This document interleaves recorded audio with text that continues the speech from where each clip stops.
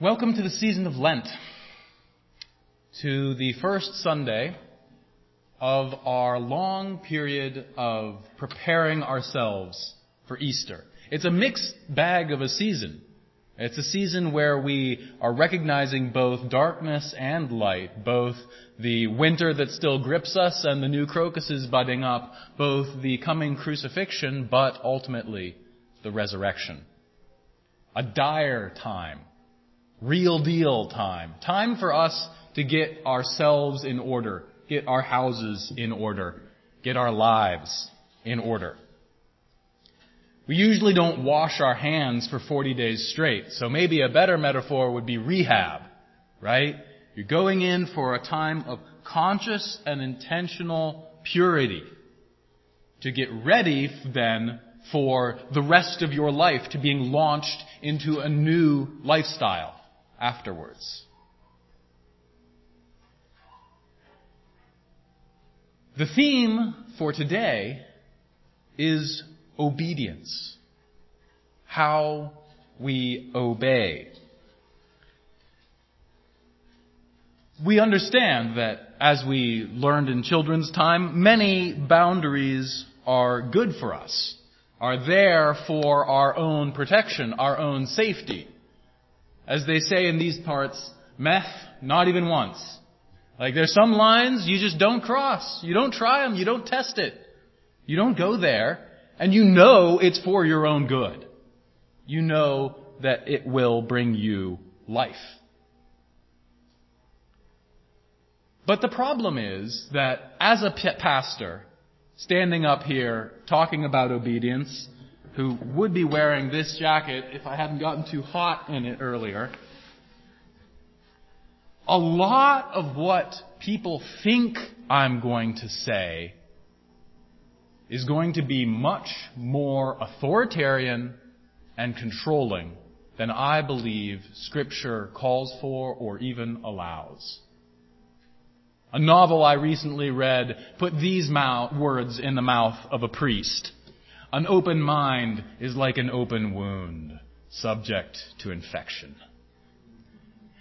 And although that is the farthest thing from what I would wish to express, unless I'm very careful, it's what a lot of people are going to hear when I talk about obedience, regardless of how well I might hedge my words or qualify them. So I want to lead with saying what I'm not saying and where we are not going. Because as Paul has expressed to us most recently in the passage we just read, in Christ we are freed from sin, freed from guilt, freed from death. It doesn't mean that we can get away with anything, but that we move with strength, eyes opened to that which makes us weak, to that which we need to avoid, and even more aware of that which makes us strong, that which draws us onward. For Paul, this idea that sin came into the world through one man, and death came through sin, so death spread to all because all have sinned, is then counteracted by the idea of obedience and righteousness coming into the world through this other bookend, this second Adam, Jesus Christ. Once again, I feel like half of my job whenever we read a passage from Paul is to help untangle some of his language. Paul is so eager to express his heart that it seems like he sometimes can't stop stumbling over his tongue, and the Greek isn't any better. In fact, often as they translate into English, people will impose a little bit of structure and grammar and make it more comprehensible. And the Greek is just a completely vague, difficult to follow. And yet, although the thread of Paul's sentence structure and logic may be hard to follow, the beacon of Paul's heart is not. His words evoke something deep inside us, an emotional message that the complexities of language cannot obscure. Paul is interested in telling us that although you may have the feeling that we're all inevitably doomed to sin because of our human condition, because of who we are, Paul asserts that we are also all inevitably blessed with obedience as Christ's Spirit in time permeates our lives, our communities, our world.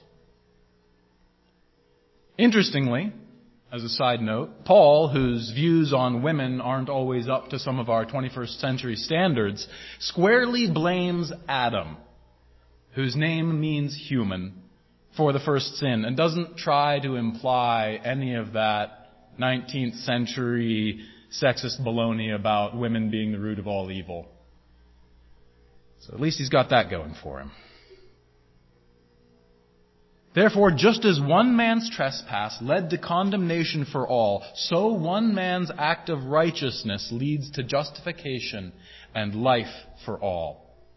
For just as by the one man's disobedience the many were made sinners, so by the one man's obedience the many will be made righteous. No, the word this morning, as we talk about obedience, isn't don't question the rules, don't have an open mind.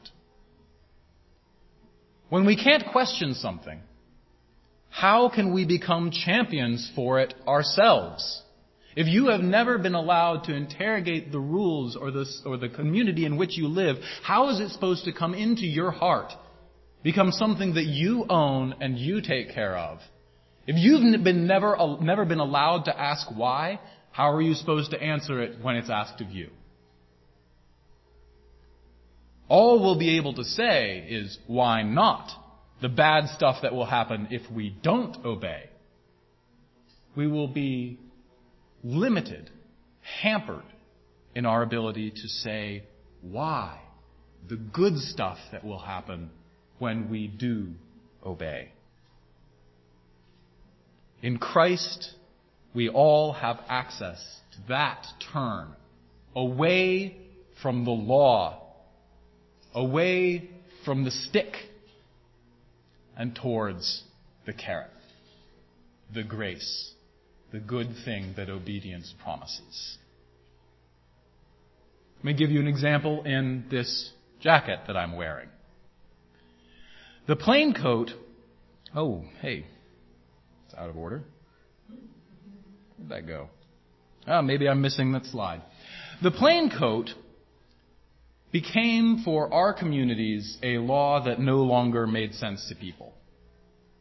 Interestingly enough, in a lot of Mennonite congregations, people who had for decades no longer been dressing plain actually took on the plain coat and the head covering in specific in the 1920s and 30s. For some communities, it was an imposition that only lasted half a century between the 20s and the 70s. For others, it was part of their traditional dress. It was just simply the way that they wore clothes, like the Maasai wearing the red checkered patterns that they do, or Tibetans wearing the headdresses that they do. It wasn't so much imposed and required as it was simply part of the culture. But in those places, when the coat and the covering became sternly enforced by people standing in the place where I am standing, it did not take long for something that could have been a joyful expression of devotion and community adherence and even cultural heritage to become a ball and chain, to become a burden, a weight. But the ethic and the culture of plain dress didn't die when the rule saying you had to wear one of these did. It doesn't necessarily look the same as before, but in many ways our ethic of plain dress, you could even argue, is stronger than ever. After all, which is more prideful?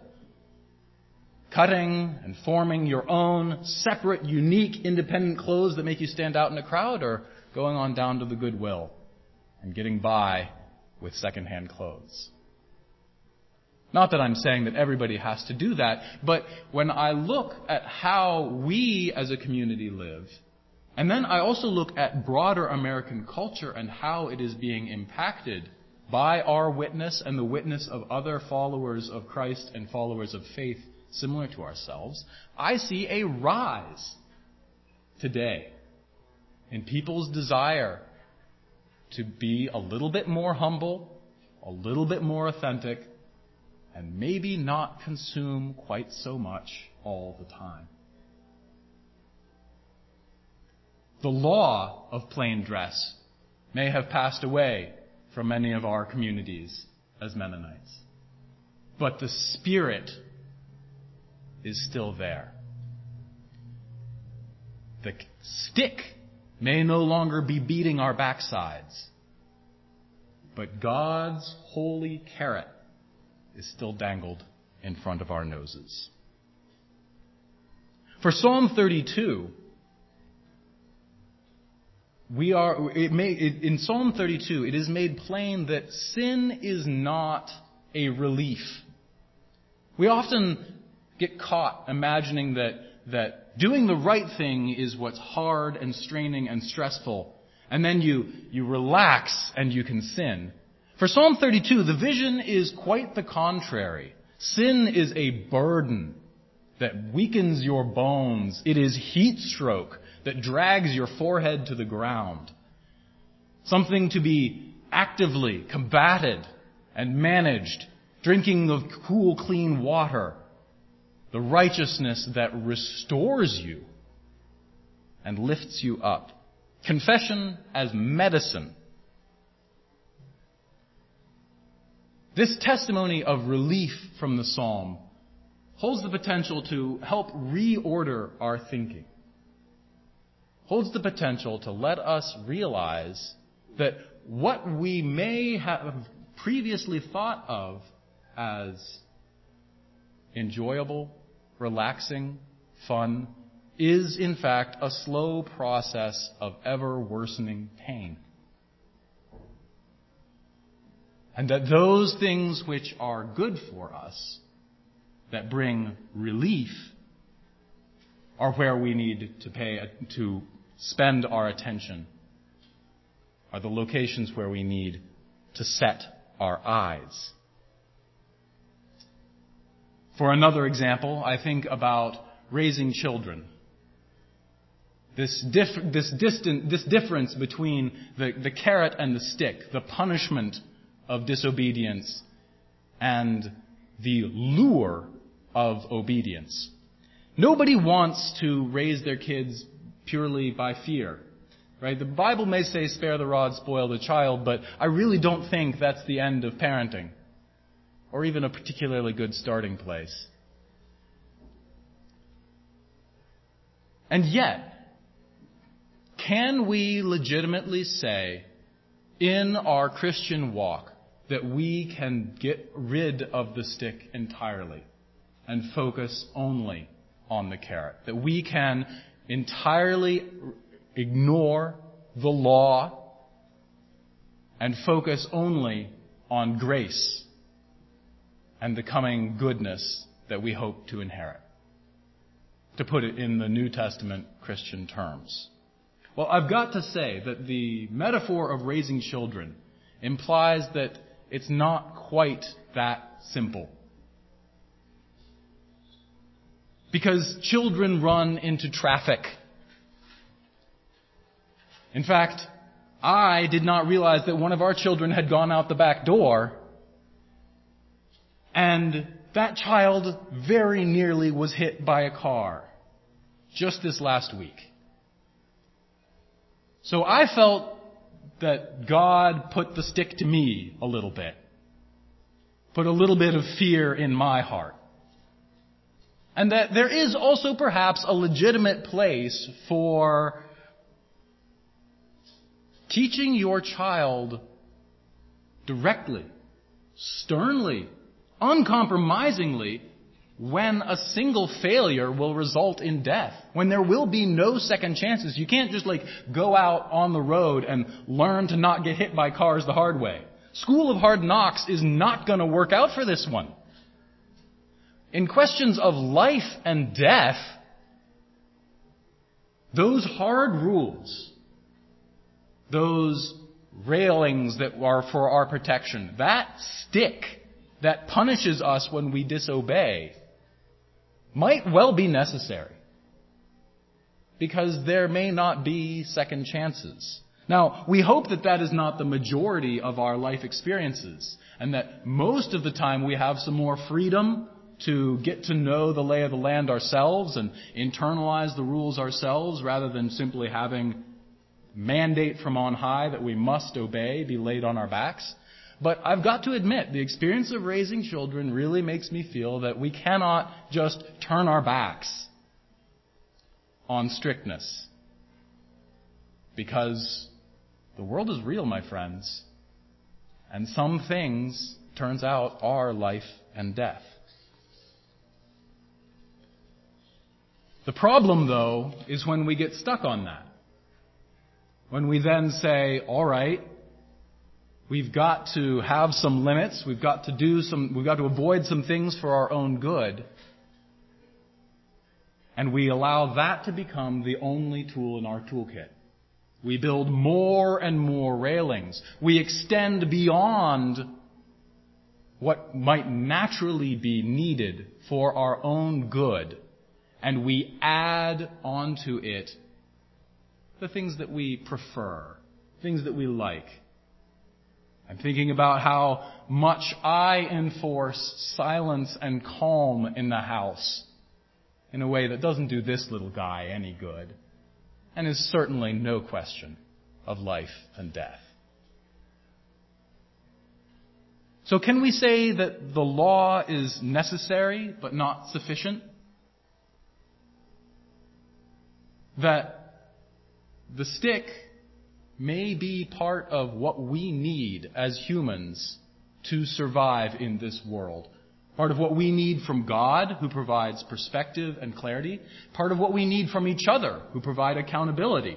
To say, no, really, I know you think that it would be fine to walk back and forth on that one flat bit on the other side of the railing. And you know what? You probably would get away with it most of the time, but on the one chance you don't, that's a long fall, and you will not get back up from it. So don't push that border. But some of the other rails that have been set up by the construction company, let's talk about them. Let's see if they need to be shifted. Let's see what can be done. And that conversation only can happen if we stop being a donkey that's constantly craning its neck over, looking at the stick behind, and we straighten ourselves out and look towards the goal. Look towards what is good, not just obsessing about what could go wrong. This is Jesus' power to help all humanity.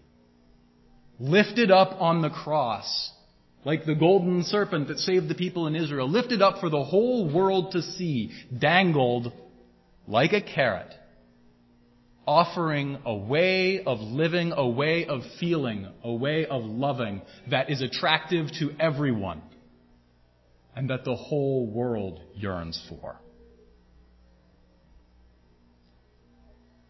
This Lent season, we are invited to take some stones from the bowl here and drop them in the water, symbolizing and signifying things in our lives that we realize aren't good for us, that we want to let go of, that we want to be submerged in God's peace.